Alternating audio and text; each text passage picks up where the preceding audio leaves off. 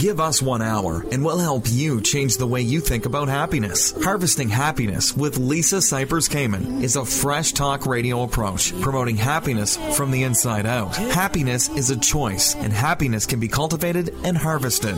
Each week, Lisa shines her light on well-being and global human flourishing by presenting a diverse and proactive collection of the greatest thinkers and doers who have devoted their lives to creating a better world in which to live. Lisa Cypers Kamen is a widely recognized applied positive psychology coach, author, documentary filmmaker, and lecturer specializing in the fields of sustainable happiness, mindfulness, and integrated well-being. Let's get to it. Here's your host, Lisa Cypers Kamen.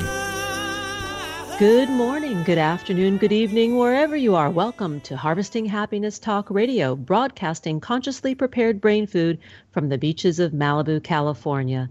Each week, we explore the very serious business of happiness, sustainable well-being, and human flourishing. We are not talking about that annoying yellow smiley face. No, no, no. We are talking about something much deeper and critical to the success of humanity. Authentic happiness is not selfish, egotistical, or narcissistic. In fact, it is essential in order for humankind to thrive. Sustainable happiness is important because it not only elevates our own well-being locally, but also contributes to collective global flourishing. The achievement of a happy life is not only positively good for us, it is constructively good for those around us. In short, happiness matters. Happiness comes from the heart, and this show is most definitely all about the heart. And speaking of the heart, we are talking about what it is to be broken wide open and to heal from heartbreak. My first guest is the wonderful Susan Anderson, who is the author of the Abandonment Recovery Workbook, as well as Taming Your Outer Child and the Journey from Abandonment to Healing.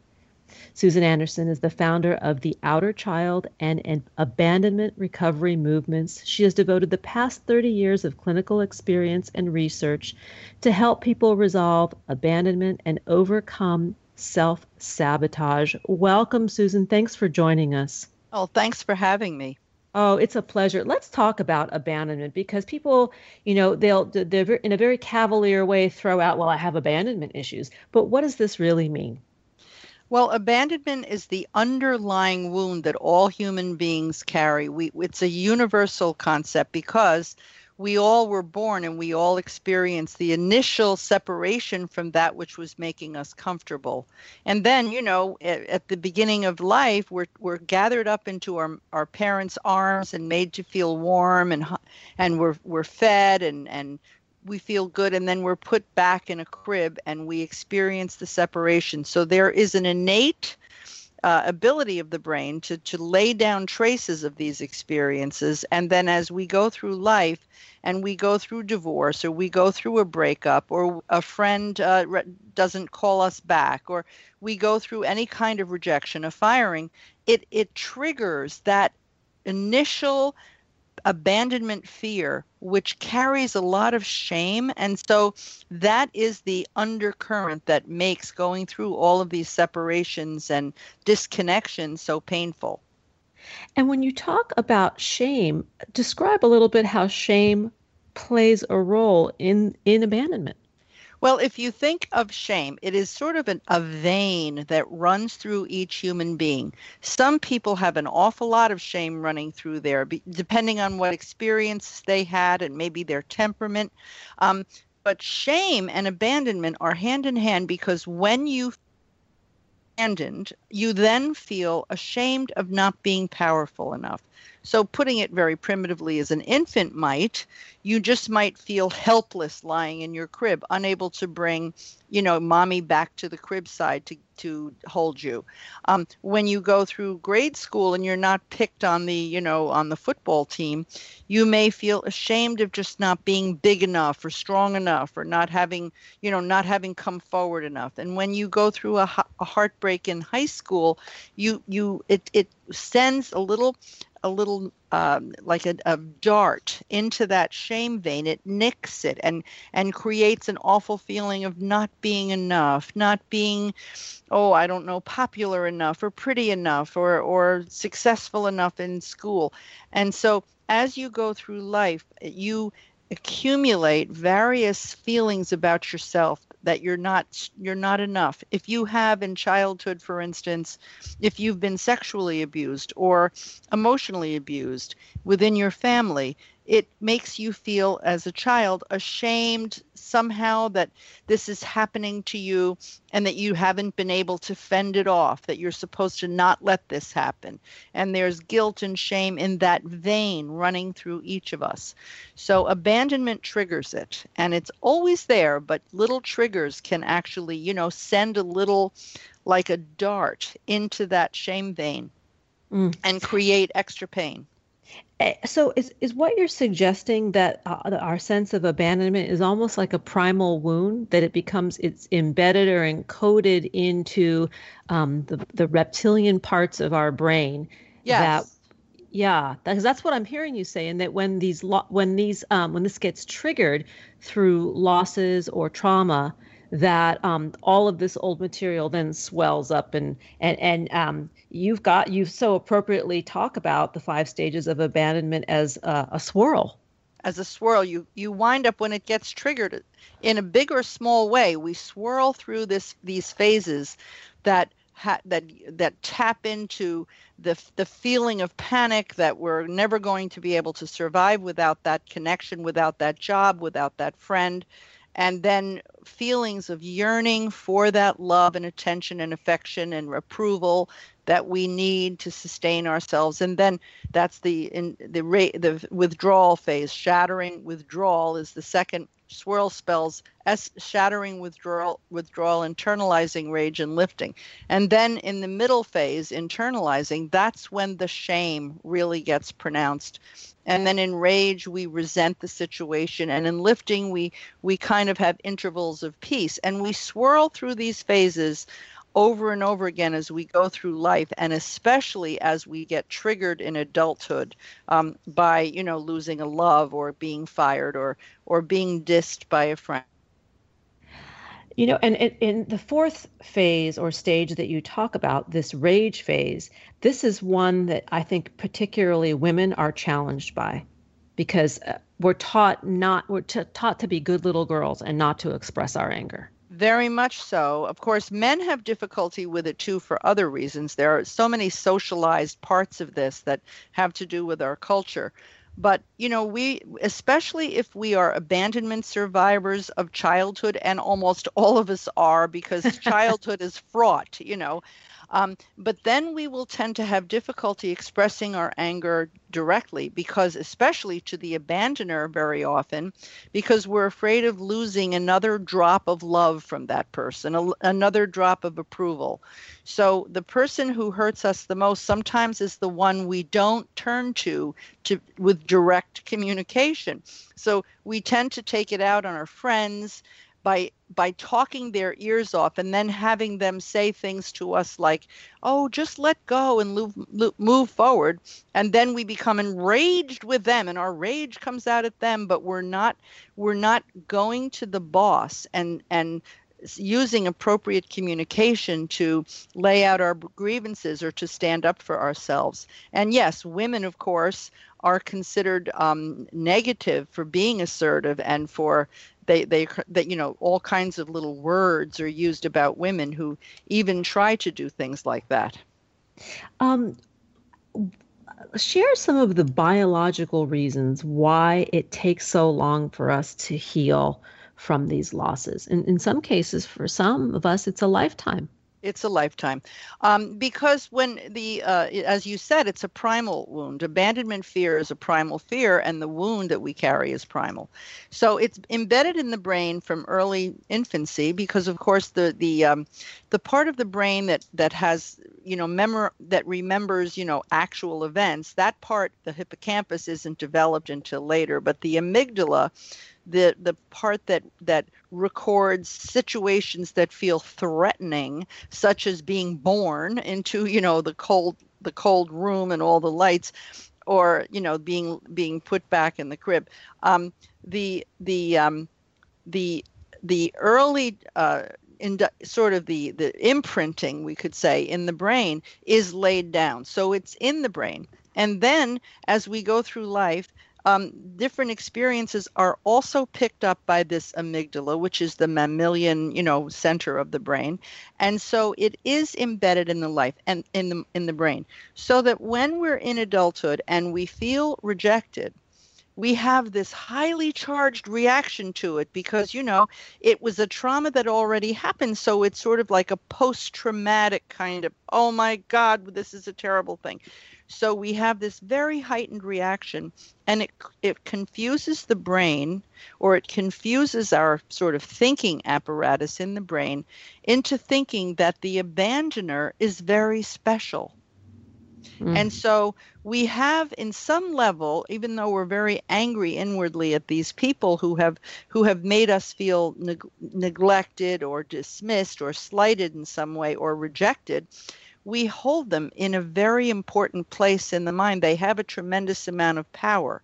It can ruin the whole, your whole day if you're out minding your own business and you're getting over heartbreak and you see your lover walk by, especially if he or she is with another person. It can actually create, almost as if you've seen a grizzly bear coming down on you, your whole nervous system goes awry because that person has become so attached to so many threat responses in your amygdala that you have this gigantic reaction as if this is the most important person in the world. And, and it keeps us very confused and holding that abandoner as special. And it includes people who we're in current relationships with, but who are hurting our feelings all the time.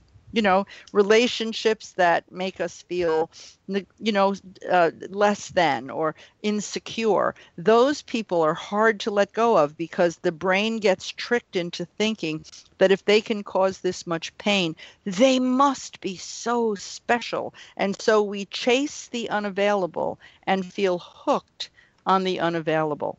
And it's the unavailability factor that makes us have such a hard time letting go of it. And this is sort of an ongoing, lifelong recovery process that we need to be in. And we to really get it to work properly, we need to get engaged in real tools that turn this around. And we're going to jump off to a break, and I want to send our listeners over to Susan Anderson's website to learn more about the Abandonment Recovery Workbook. Please visit www.abandonment.net. On Twitter, you can connect with Susan at Susan_Anderson, and on Facebook, Susan Anderson LCSW. Here come the tunes. We'll be right back. That's a promise. We are not abandoning you. We know that life is tough and that happiness can and does live along with adversity. We'll be right back to explain how on Harvesting Happiness with Lisa Cypers Kamen on TogiNet.com. Like us on Facebook at Harvesting Happiness and on Twitter at HH Talk Radio. Lisa returns with more of Harvesting Happiness following this short break. Happiness is an inside job. Wear the message on t-shirts, baseball caps, sterling silver designer jewelry, and more. Please visit our online boutique at www.harvestinghappiness.com.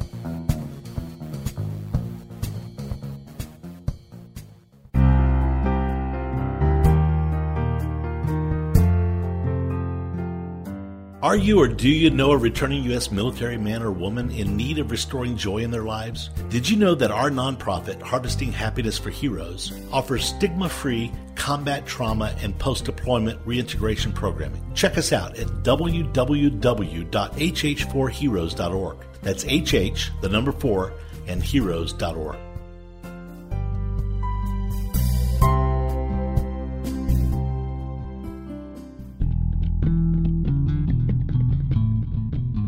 Nothing gives happiness like a free gift.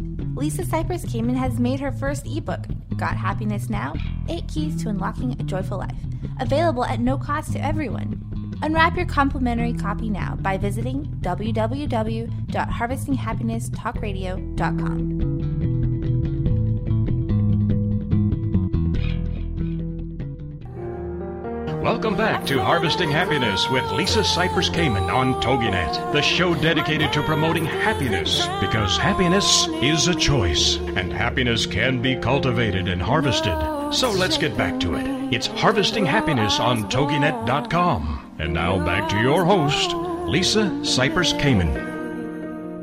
Welcome back to Harvesting Happiness Talk Radio. If you're just joining us now, I urge you to download and share this podcast. Why? Because it's kind, it's free, it's legal, it's available 24/7, and you or someone you know who may be dealing with the recovery from a loss could find something useful here. We're talking about being broken wide open and healing from heartbreak with Susan Anderson, the author of the Abandonment Recovery Workbook. Susan, prior to the break, we had identified what abandonment is, why it is so embedded in our primal responses. Let's share some tips with the listeners about what to do about it, how to regain control or better regulate ourselves. Yes, well, people who've been struggling with this issue and kind of know they have it discover that they can't just snap their fingers. Insight alone doesn't cure it. People can go to therapy for 10 years and still have these primal abandonment issues that interfere in their life, especially in the form of insecurity, intrusive insecurity that sabotages their work performance and their love life, etc. So there's no magic bullet, but there are things that we can do because we don't think our way out of the abandonment syndrome. We do our way out of it. And the doing is, it's like physical therapy for the brain. When you have you have a wrist that doesn't work anymore and you go to physical therapy, you're given exercises that seem like nothing. What? I do this 5 times a day? But then if you go for a month, you suddenly have the use of your wrist comes back. And very soon you have full capacity. So that's what the exercises for abandonment recovery really do. They help to retrain your brain because they're working with your behaviors, which then become part of the habituated system. And as they get into your patterns, they reprogram the patterns that you have. And patterns are the plague of abandonment survivors because childhood abandonment gets played out in patterns of self-sabotage. I call those the outer child patterns. And like the biggest one that is, I get mail about all the time and people come to the workshops to work on, is a pattern I call abandaholism. It's an outer child pattern where you're attracted only to the unavailability of the person. If they're emotionally unavailable, you chase them. And fully available and participating and want to spend time with you and want to spend more time with you, then you lose interest. And this pattern plagues so many people, so many celebrities who are very eligible and have a choice of 1 million different partners, anyone they want. And they think, I want to fall in love. I want to start a family. I want to settle down. And they try to find someone who will sustain their interest. But when they are able to fully capture that person and get over their insecurity, which everyone has initially, when they're able to get over that and they're no longer in pursuit mode, they find, somebody else looks more attractive. And this plagues people who are attracted to the unavailable and who keep breaking up with people. It also plagues the rest of us who are maybe the ones who are being left behind because we become available and the person we're trying to be with loses interest. And talk about how the self-sabotage comes to the fore, because a lot of us do this and we're not aware of it. Yes. We get what we want and then we don't want it. Well, the self-sabotage is the whole pattern is because people want to find a lasting relationship. They want to get out of their cycles of abandonment and re-abandonment where every relationship seems to end the same way. They want it so badly, but what do? They sabotage it by having this pattern of somehow ingeniously picking the unavailable, picking people who in the end are going to walk away from them. So now you take a pattern like this, and I have people coming to my workshops who've been working on it diligently with therapy and self-help. And it turns out that there is something that we can do about this, something big. It's called abandonment recovery, and it's a step-by-step program that has a zillion exercises and tools. And that's what motivated me to write the workbook, because it's a wonderful, comprehensive way to change your patterns, to change your behavior, to change your relationship with yourself into a loving self, radically, unconditionally loving self. It's an amazing transformation, but it is work intensive, of course, as any substantial program is. So the workbook makes it easy to go from point A to point B through all the different steps. And I think that changing the relationship with yourself, of course, is number one. But number two, it will, by having the support of the workbook, and then also you suggest within the workbook about having abandonment support, being with others who are on the path. But what about somebody who has experienced the death of a loved one, where the abandonment is real in that the physical form of the relationship, not the relationship itself, no longer is? Yes. Well, those people are also going through abandonment. And in fact, if there was any unresolved business in the relationship, or they feel regretful that they didn't get to tell the other person how much they love them, and then they feel that person was abandoned by them, it triggers all that abandonment stuff. I mean, so many people go through the death of a loved one and sometimes felt unloved by that person, and can never then be free of that abandonment feeling until they start to work on it to resolve it. So just the loss itself is an abandonment issue, because you're at loss for something you're attached to. And it even will nick that shame vein that I talked about. It will send a little poison dart into that shame vein and create some shame over how painful it is to go through the loss, over how much we needed that person. So death also, so losing someone and bereaving of any kind, dealing with loss or disconnection of any kind, becomes an abandonment process. And abandonment is not just, I think, in the form of relationship, although I know that's primarily what you're speaking of, but perhaps it's a shift in status, perhaps it's a change in lifestyle, or, you look back on the recession and people who've lost homes and businesses and their savings. This too is an abandonment of the life that we once knew. Everything you just named has shame attached to it. A loss in status nicks that shame vein. It sends that dart into the vein of shame and creates leakage into the system. Yeah. Losing money does the same thing. It's similar to a loss in status, but it also loses spending power, and you're suddenly, struggling to pay your bills, and there's shame associated with that. Losing a job, or not being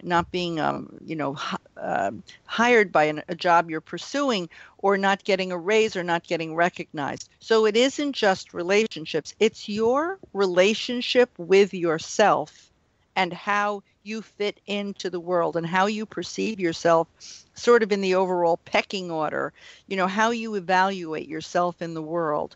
So anything going on, you'd move, and you no longer have all of that reassurance from all the familiar places, your dry cleaner waving as you walk by, or, all of that is gone for a while, and you're in a new place where you're a stranger, and you don't know why you feel so lost and depressed, but it's because all of those little reinforcements are gone. You're in loss, but you don't realize it. And so you have that, that shame of not being recognized, even though it's irrational because you're new, that intellectually, but you have all that going on under the surface.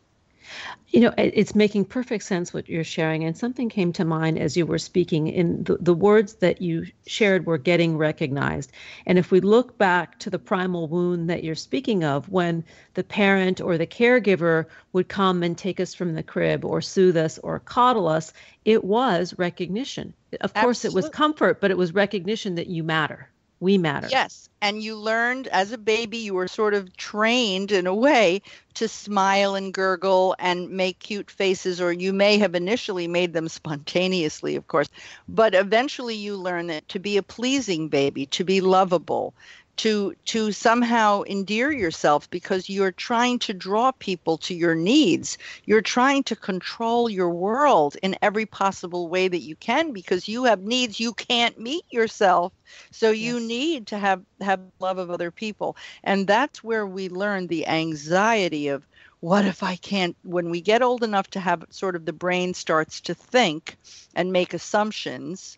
It isn't yet an intellectual process, but it's an anxiety about, what if I can't? What does it mean that my mother's in the room right there and I'm crying and hungry and cold and she's not coming to me? I'm not special. I'm not able to, I don't have magic in me. I can't make her come. There's something, I'm missing something. I'm putting words to it. Young children may not have the words. But that's where it all stems from, is that initial time of feeling lacking capacity. And we're almost out of time, but I want to mention one more thing that you talk about in your book, which, by the way, I think is wonderful. It is a powerful toolbox that I recommend to anyone who is going through loss. And you mention about a dream, heartbreak coming in the form of an unfulfilled dream. Oh, yes, we have all these unlived lives. And because we choose this, we neglect that choice. That's why sometimes people are commitment phobic about people, because they choose this person and, they might be missing an opportunity to be with somebody even better or whatever. So the loss of a dream is an enormous trigger for abandonment. Many people are afraid. They've been hurt so much by their dreams not being fulfilled. They're afraid to dream. They've given up their dreams. Abandonment recovery gets them to restore their dreams and work step by step to achieve them. But people do have this loss of dream abandonment, pervasive feeling going on a day-to-day basis. I want to send our listeners your way to learn more about Susan Anderson and her work. Please visit www.abandonment.net. On Twitter, that handle is @Susan_Anderson. And on Facebook, Susan Anderson LCSW. Once again, the book is the Abandonment Recovery Workbook. Thank you for being with us, Susan. Well, thank you, Lisa. It was my pleasure. Oh, likewise. Here come the tunes. We'll be right back with more, and that's a promise. We know that life is tough and that happiness can and does live along with adversity. We'll be right back to explain how on Harvesting Happiness with Lisa Cypers Kamen on TogiNet.com. Like us on Facebook at Harvesting Happiness and on Twitter at HH Talk Radio. Lisa returns with more of Harvesting Happiness following this short break. Nothing gives happiness like a free gift. Lisa Cypers Kamen has made her first ebook, Got Happiness Now? 8 Keys to Unlocking a Joyful Life, available at no cost to everyone. Unwrap your complimentary copy now by visiting www.harvestinghappinesstalkradio.com.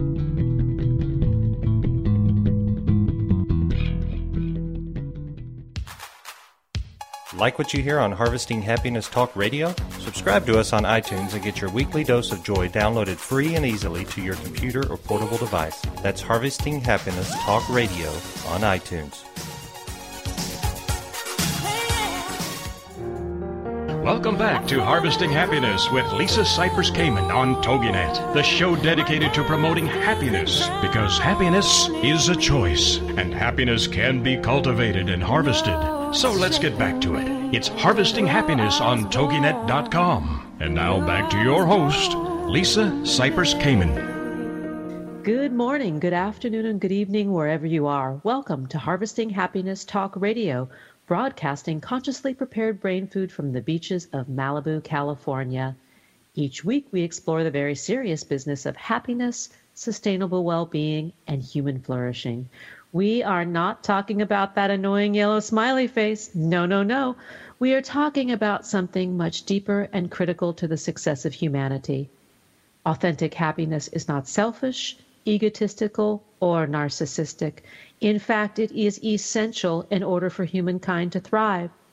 Sustainable happiness is important because it not only elevates our own well-being locally, but also contributes to collective global flourishing. The achievement of a happy life is not only positively good for us, it is constructively good for those around us. In short, happiness matters. Happiness comes from the heart, and this show is most definitely all about the heart. And speaking of the heart, today we're talking about heartbreak, what it means to be broken wide open and healing from heartbreak that all of us endure at one point or another in our lives. My first guest is Kristine Carlson. She's a New York Times bestselling author and world-renowned speaker. She's passionate about spreading her message of returning from grief and waking up to a life with more joy and gratitude, and certainly not taking life too seriously. Kristine Carlson's mission expands upon the phenomenal success of she and her late husband, Dr. Richard Carlson's work in Don't Sweat the Small Stuff series. She continues his legacy of peaceful and mindful living through her own best-selling books, including the most recent, Don't Sweat the Small Stuff for Moms, An Hour to Live, An Hour to Love, The True Story of the Best Gift Ever, and let me just read you that last line. We'll pick it up from Don't Sweat the Small Stuff for Moms, An Hour to Live, An Hour to Love, The True Story of the Best Gift Ever, and her memoir, Heartbroken Open. Welcome, Kristine, or welcome back, I really should say. Thanks, Lisa. It's so nice to be back with you. Oh, likewise. You are up to some pretty cool stuff. I mean, I want to get into your story and what has led you up to the work that you're doing today. But there's some really cool things going on. And in this sense, we often think of our heartbreak and our healing and the dark side and the sadness of what we go through. And so much of your work today is now focusing on what's next and looking to create a life of joy and meaning moving forward.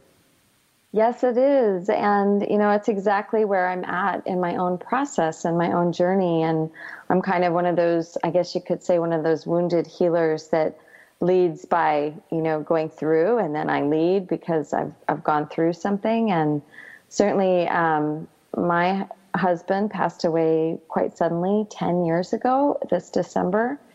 And it was a really, dramatic, very sudden loss. He wasn't ill or anything, that we knew of. And he was on a routine flight promoting his latest book, and he was going into New York. And on the descent of that flight, he had a pulmonary embolism, and he died really instantly, very suddenly. So it was definitely unexpected, and sometimes that kind of very shocking loss really has such an impact. It's for me, I consider it my greatest awakening. And the odd part is I didn't really realize I was sort of living more asleep to, how my life was so wonderful, really. I had kind of gotten lulled into the complacency, if you will, of success and wasn't feeling my life like I was feeling it after and grief. And that was a really, truly amazing awareness for me. In my journal one day, I was writing and I was like, oh my God, I've been heartbroken open to feeling my life. And I've been feeling very deeply ever since. I'm glad to say it's been amidst a huge change and transition and going through tremendous grief. There's also been many, many gifts. Yeah. And this is the way the universe seems to work, isn't it? That we are dealt a hand that is sometimes not easy to play.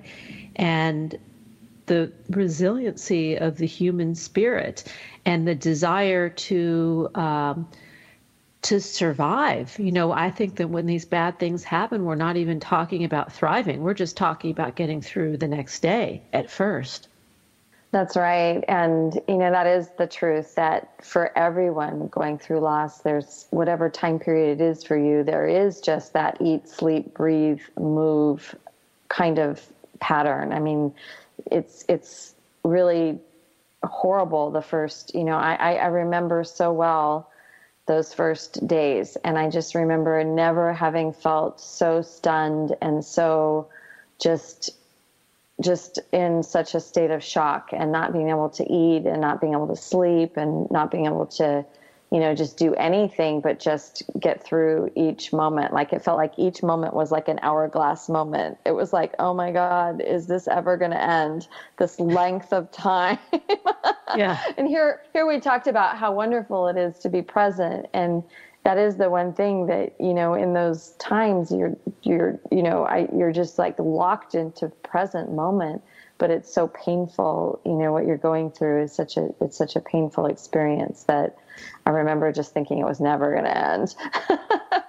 Yeah. And it does. And the bright side is that it does end, but something came to mind as you were speaking about, the desire for our grief to end, the desire for sadness to end. And when in fact, it's when we can sit with it, which oftentimes we only realize it afterward, but the ability to sit with it and move through it and not resist it actually facilitates the passing of it. It absolutely does. And of course, after the first 4 days, that occurred to me quite strikingly, was that I really needed to surrender to it and allow grief to do its work. I didn't think of grief as the enemy. I kind of really thought of grief as my friend, because what was the enemy was my resistance to grief. I would feel my stomach tie up in knots and would know that I wasn't allowing myself to be in that place of crying or releasing. And so much of grief is about allowing your body to heal itself and your mind to heal through your body even. I was really acutely aware of my body instructing me about grief. And that was a really fascinating process for me, because I didn't even know that, I had no idea that was how it would play out. But I did know, and I intuitively knew that as soon as my kids went to school, because we were a family of, I had 2 teenage daughters. They were both in high school. And we were doing that dance of, grieving together, but also like there's a grieving pattern and everybody has their own pattern. Mine seemed to be 3 days in, 3 days out, 3 days in. My youngest daughter, she didn't go through grief for the first year. She was in denial. And then my oldest daughter went right through with me and left home because she was graduating from high school and she was going to college. And so we literally went from a family of 4 to a family of 2 in 6 months' time. So, I'm just thinking again, another loss. I mean, the loss that you experience of your husband is, it's an ultimate loss, the loss of a loved one. But there are also all these other losses that happen. When a child goes to college, when there's a divorce, when there's a loss of a job or a home, or a medical crisis. Yeah, it was pretty incredible, although I have to say that when you're going through a major loss, like huge loss, like losing a spouse that you love, that you're super connected to is like, for me, there's only one worse loss, and that would be to lose my child. And yes. So when you're going through that, like all the other losses kind of get thrown in the pot, like you're not really sure which one you're grieving at which time, because the grief pot is just like stirring up, so I didn't know why I was crying or for what I was crying half the time. But all I knew was that crying was a necessity for me, and I needed to empty. And I always teach that with people, that it's like grief it fills up like if you could just fill up a pitcher and it gets to the top and you've got to empty it out. And sometimes that means, laying on the floor and just crying and screaming. And sometimes it means laughing hysterically, and sometimes it means, hitting pillows. I did all of it. And I went through all of it. And I don't, I love, like, Alanis Morissette has, her song always rings in my head. It's like, all the way out is in, You can't like leave grief. You can't leave grief for another day, but it will always be waiting for you until you go through it. And it's layers, it's layers, and it's an individual process. But the beauty of going through loss is that there's really just two ways that you can go through. Like, you can decide how to, play that hand you're dealt. And there is a decision to be made, and it's a fork in the road, and you're either going to be like, I'm going to stand in this and I'm going to be victorious over this at some point, or I'm going to be a victim of it. And that was a really clear scope for me. I could see both of those choices very clearly, and I could see myself in both of those choices. But what really struck me was that I knew in my heart that the way to honor my life and to honor my husband and to honor his life's work and to honor my journey was not to be a victim in this, but to really focus on the fact that for 22 years, 25 years we were together, I had been so blessed with tremendous joy in that marriage and in that partnership. And we had been blessed on so many levels. I mean, we'd experienced enormous success for such young people. And I really thought about all of that. And even though it didn't make me less angry, it didn't make me grieve less, it didn't make me not go through anything, what it did help me do was be able to stand up every day and say, you know what, this is part of life. This is my life. I'm going to own this like I owned all the blessings of my life.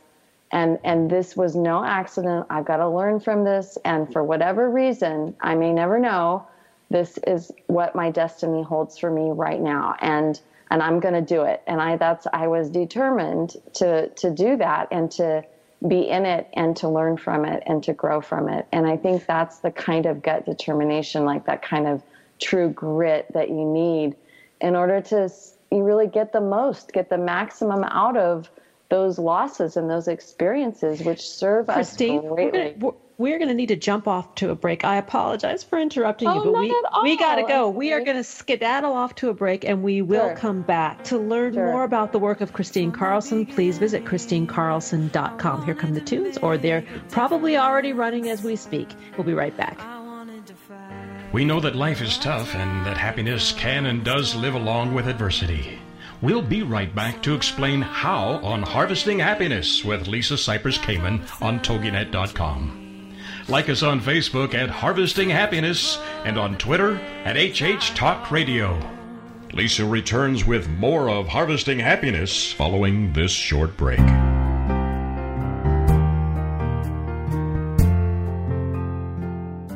Are you or do you know a returning U.S. military man or woman in need of restoring joy in their lives? Did you know that our nonprofit, Harvesting Happiness for Heroes, offers stigma-free combat trauma and post-deployment reintegration programming? Check us out at www.hh4heroes.org. That's HH, the number 4, and heroes.org.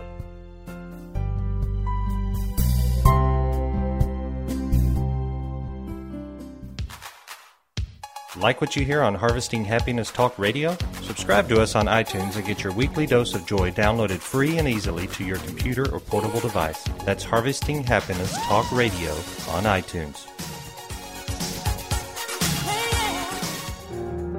Welcome back to Harvesting Happiness with Lisa Cypers Kamen on TogiNet, the show dedicated to promoting happiness, because happiness is a choice, and happiness can be cultivated and harvested. So let's get back to it. It's Harvesting Happiness on TogiNet.com. And now back to your host, Lisa Cypers Kamen. Welcome back to Harvesting Happiness Talk Radio. If you're just joining us now, we are talking about good grief with Kristine Carlson. She is a New York Times bestselling author and world-renowned speaker. Kristine, prior to the break, we were talking about your experience, your journey through the loss of your husband, with whom you were deeply connected and married for a long time, and the wounded healer that was born as a result of this journey. I mean, real hardship, real loss, real sadness, and the positive gifts that came from a very dark place. And I think that is a part of the myriad of gifts that you give to people who read your books, that attend your workshops. And I'm wondering if you could talk about that evolution now to where you're at with What Now, because that's a new project, which is very exciting. Yeah, thank you so much. I really just decided that one of the ways that would really fill my heart with joy would be to offer more mentorship to women, and offer myself in a much more personal platform than the way we had previously in our books. And so I designed a program a couple of years ago really to help women who are going through a really large change and transition, either in their career, or their kids are leaving the nest, or they've gone through a loss of a divorce, or they're widowed, just for any reason that they might be feeling, and asking that question, what now? So it's really a program that's designed to take a deep dive into you as a woman and who you are now, because a lot of times we find that after years we've lived a life and we've let go of some passions and joys and things to live the life that we've lived. And we have to go back sometimes to retrieve those things and to figure out, like, to answer that question, well, what does nourish my spirit and soul now? And the program is really designed for you to do a deep inquiry into who you are now at this stage of your life, and what do you believe, and what do you value, and are your actions lining up with your values? And it's a true personal growth program, and where there's a mentorship from me in the program. So it's been really gratifying, and we recently launched it online so that most of the work is done individually, and then once you complete the work, you're qualified to attend a What Now retreat with me, a weekend, a very intimate weekend with only 10 women. So that's it. Wow, that's pretty cool and very unique. I like the way that you're doing this, where we get to do the work and sort of digest what you're asking us to do in the process, and then there is the connection, the communing, the fellowship, which is, I think, where we do our best work. That's really part of the secret sauce, isn't it? Oh, yeah. The retreats are wonderful. We do just a lot of circle work, a lot of completion work. And the beauty is that everyone's gone through the What Now program. So there's a language that we can talk and that we can sit and circle together and really celebrate all that we've learned together. So I love it. It's super powerful. And I lead other retreats too. I've taken women to Italy and all around the world, but this is my favorite retreat, the What Now retreat. And where does the physical retreat take place? Well, right now I'm just doing them in Sea Ranch on the Mendocino coastline. That's where I have a home, and I rent 2 houses right next door. And so I have it all kind of dialed in to, how to do those retreats there. We do yoga every morning, and we share our meals together. We go on hikes. We do circles. It's really fun. Oh, it's beautiful. It sounds blissful. Sea Ranch, everyone has my God. I know. Everyone has an oceanfront room and a panoramic. It's incredible. It's like living on the ocean for the weekend. So fabulous. Well, I want to let our listeners know that Kristine has made a very generous promo code for anybody that might be interested. So if you want to know more about the What Now program and the retreats, the workshop, please visit KristineCarlson.com. And I think you would click on the webinar, and the promo code is WN100ZN. Again, WN100ZN for anybody who might be interested. But going back to the concept, Kristine, of like good grief, we do run from grief. I mean, we don't like it. It's a beast. And yet, you shared about how you learn to be in it, which I think does allow for a quicker resolution to it it doesn't mean that it's going to pass quickly, but the running from, so often in the work that I do, which is a lot of addiction and trauma recovery, I see that the grief that has happened years ago was never addressed. And that is, part of the problem, part of the catalyst of some of the conditions, with addiction and trauma and anxiety and depression.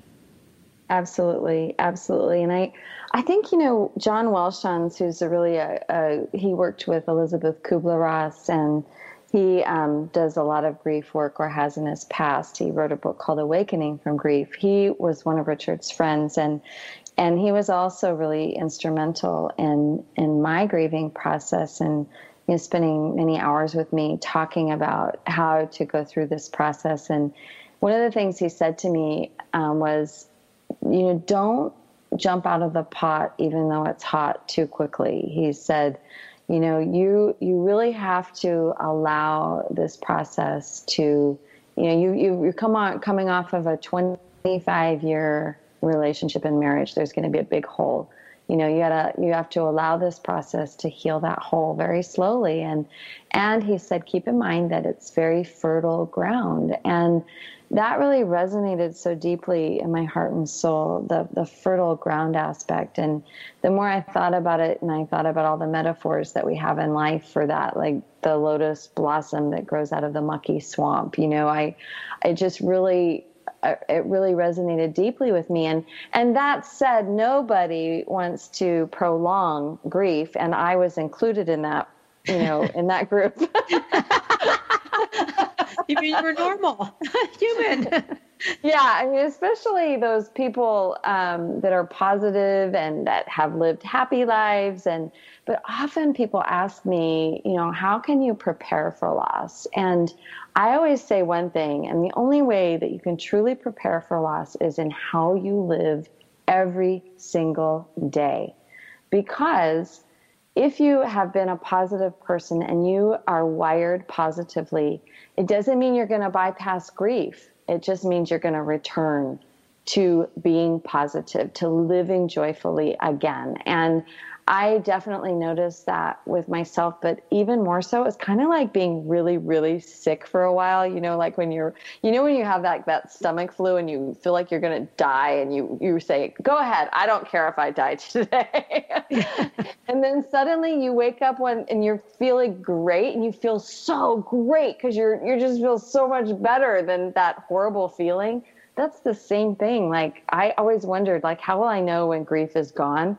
And I'm not kidding you, Lisa. One day I woke up, and it was interesting. I came in late one night, and I didn't even remember taking off my clothes or anything and getting into bed. And I woke up on Richard's side of the bed, and I had never slept on Richard's side of the bed.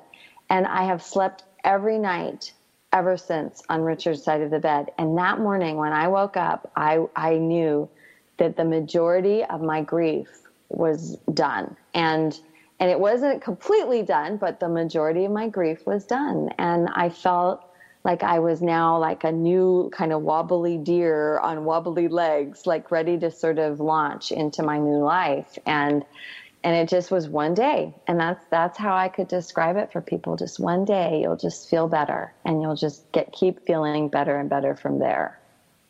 And excuse me, you talk about the fertile ground, and the metaphor that comes to mind is wildfires. That fires happen in a very short period of time. They take out a lot. They're very destructive.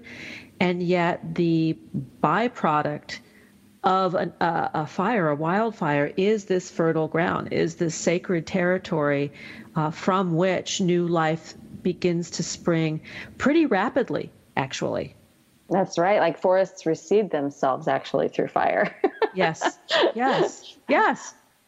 So yeah, it's well, and I've got the Mendocino thing going in my mind. Beautiful in Mendocino. Oh my gosh, yeah, it's a gorgeous coastline. Yes, if any of our listeners does not know where Mendocino is, it is really probably the most exquisite part of, I think, our coast in Northern California, and it's rugged. It is. It's not Surf City there, that's for sure. No, in fact, our place is right along a cliff that there's like this long trail, 13-mile trail, just all along the cliffs of that coastline. So it's really incredible. I mean, just so beautiful. And that was Richard's favorite place in the whole world to be. Wow. And how beautiful that you are able to celebrate his legacy and his gifts and continue the work that you shared together in the place that you shared together, helping others rebirth themselves. Yeah, it's incredible. It's just phenomenal how life really does work out if you're willing to take the divine lead. That's what I say. Yeah, I like that. Take the divine lead.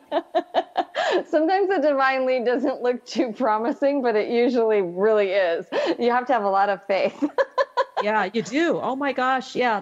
And the faith is challenging for some of us, but you know what? In the absence of a better option, at least it's an option.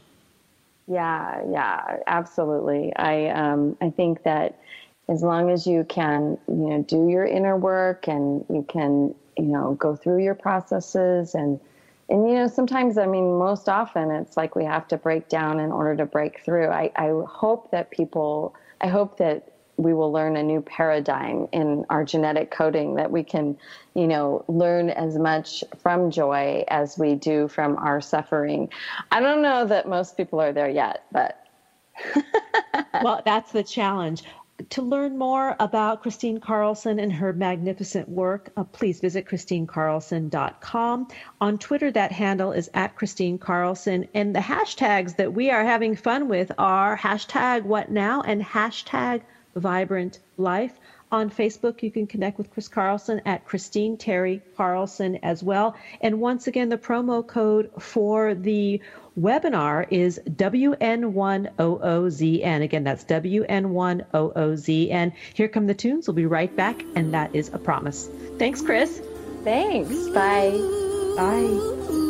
Thanks for joining us on Harvesting Happiness Talk Radio with Lisa Cypers Kamen. Join us each and every Wednesday for a brand new broadcast and continue to harvest your own happiness anytime from the comfort of wherever you are with hundreds of free downloadable podcasts from our libraries on iTunes and SoundCloud. To learn more about Lisa's global practice as an applied positive psychology coach specializing in lifestyle management as well as addiction and trauma recovery services, please visit harvestinghappiness.com. Spread more joy by liking us on Facebook at Harvesting Happiness, following Lisa on Twitter at Lisa Kamen, and tweeting us with the hashtag Harvesting Happiness.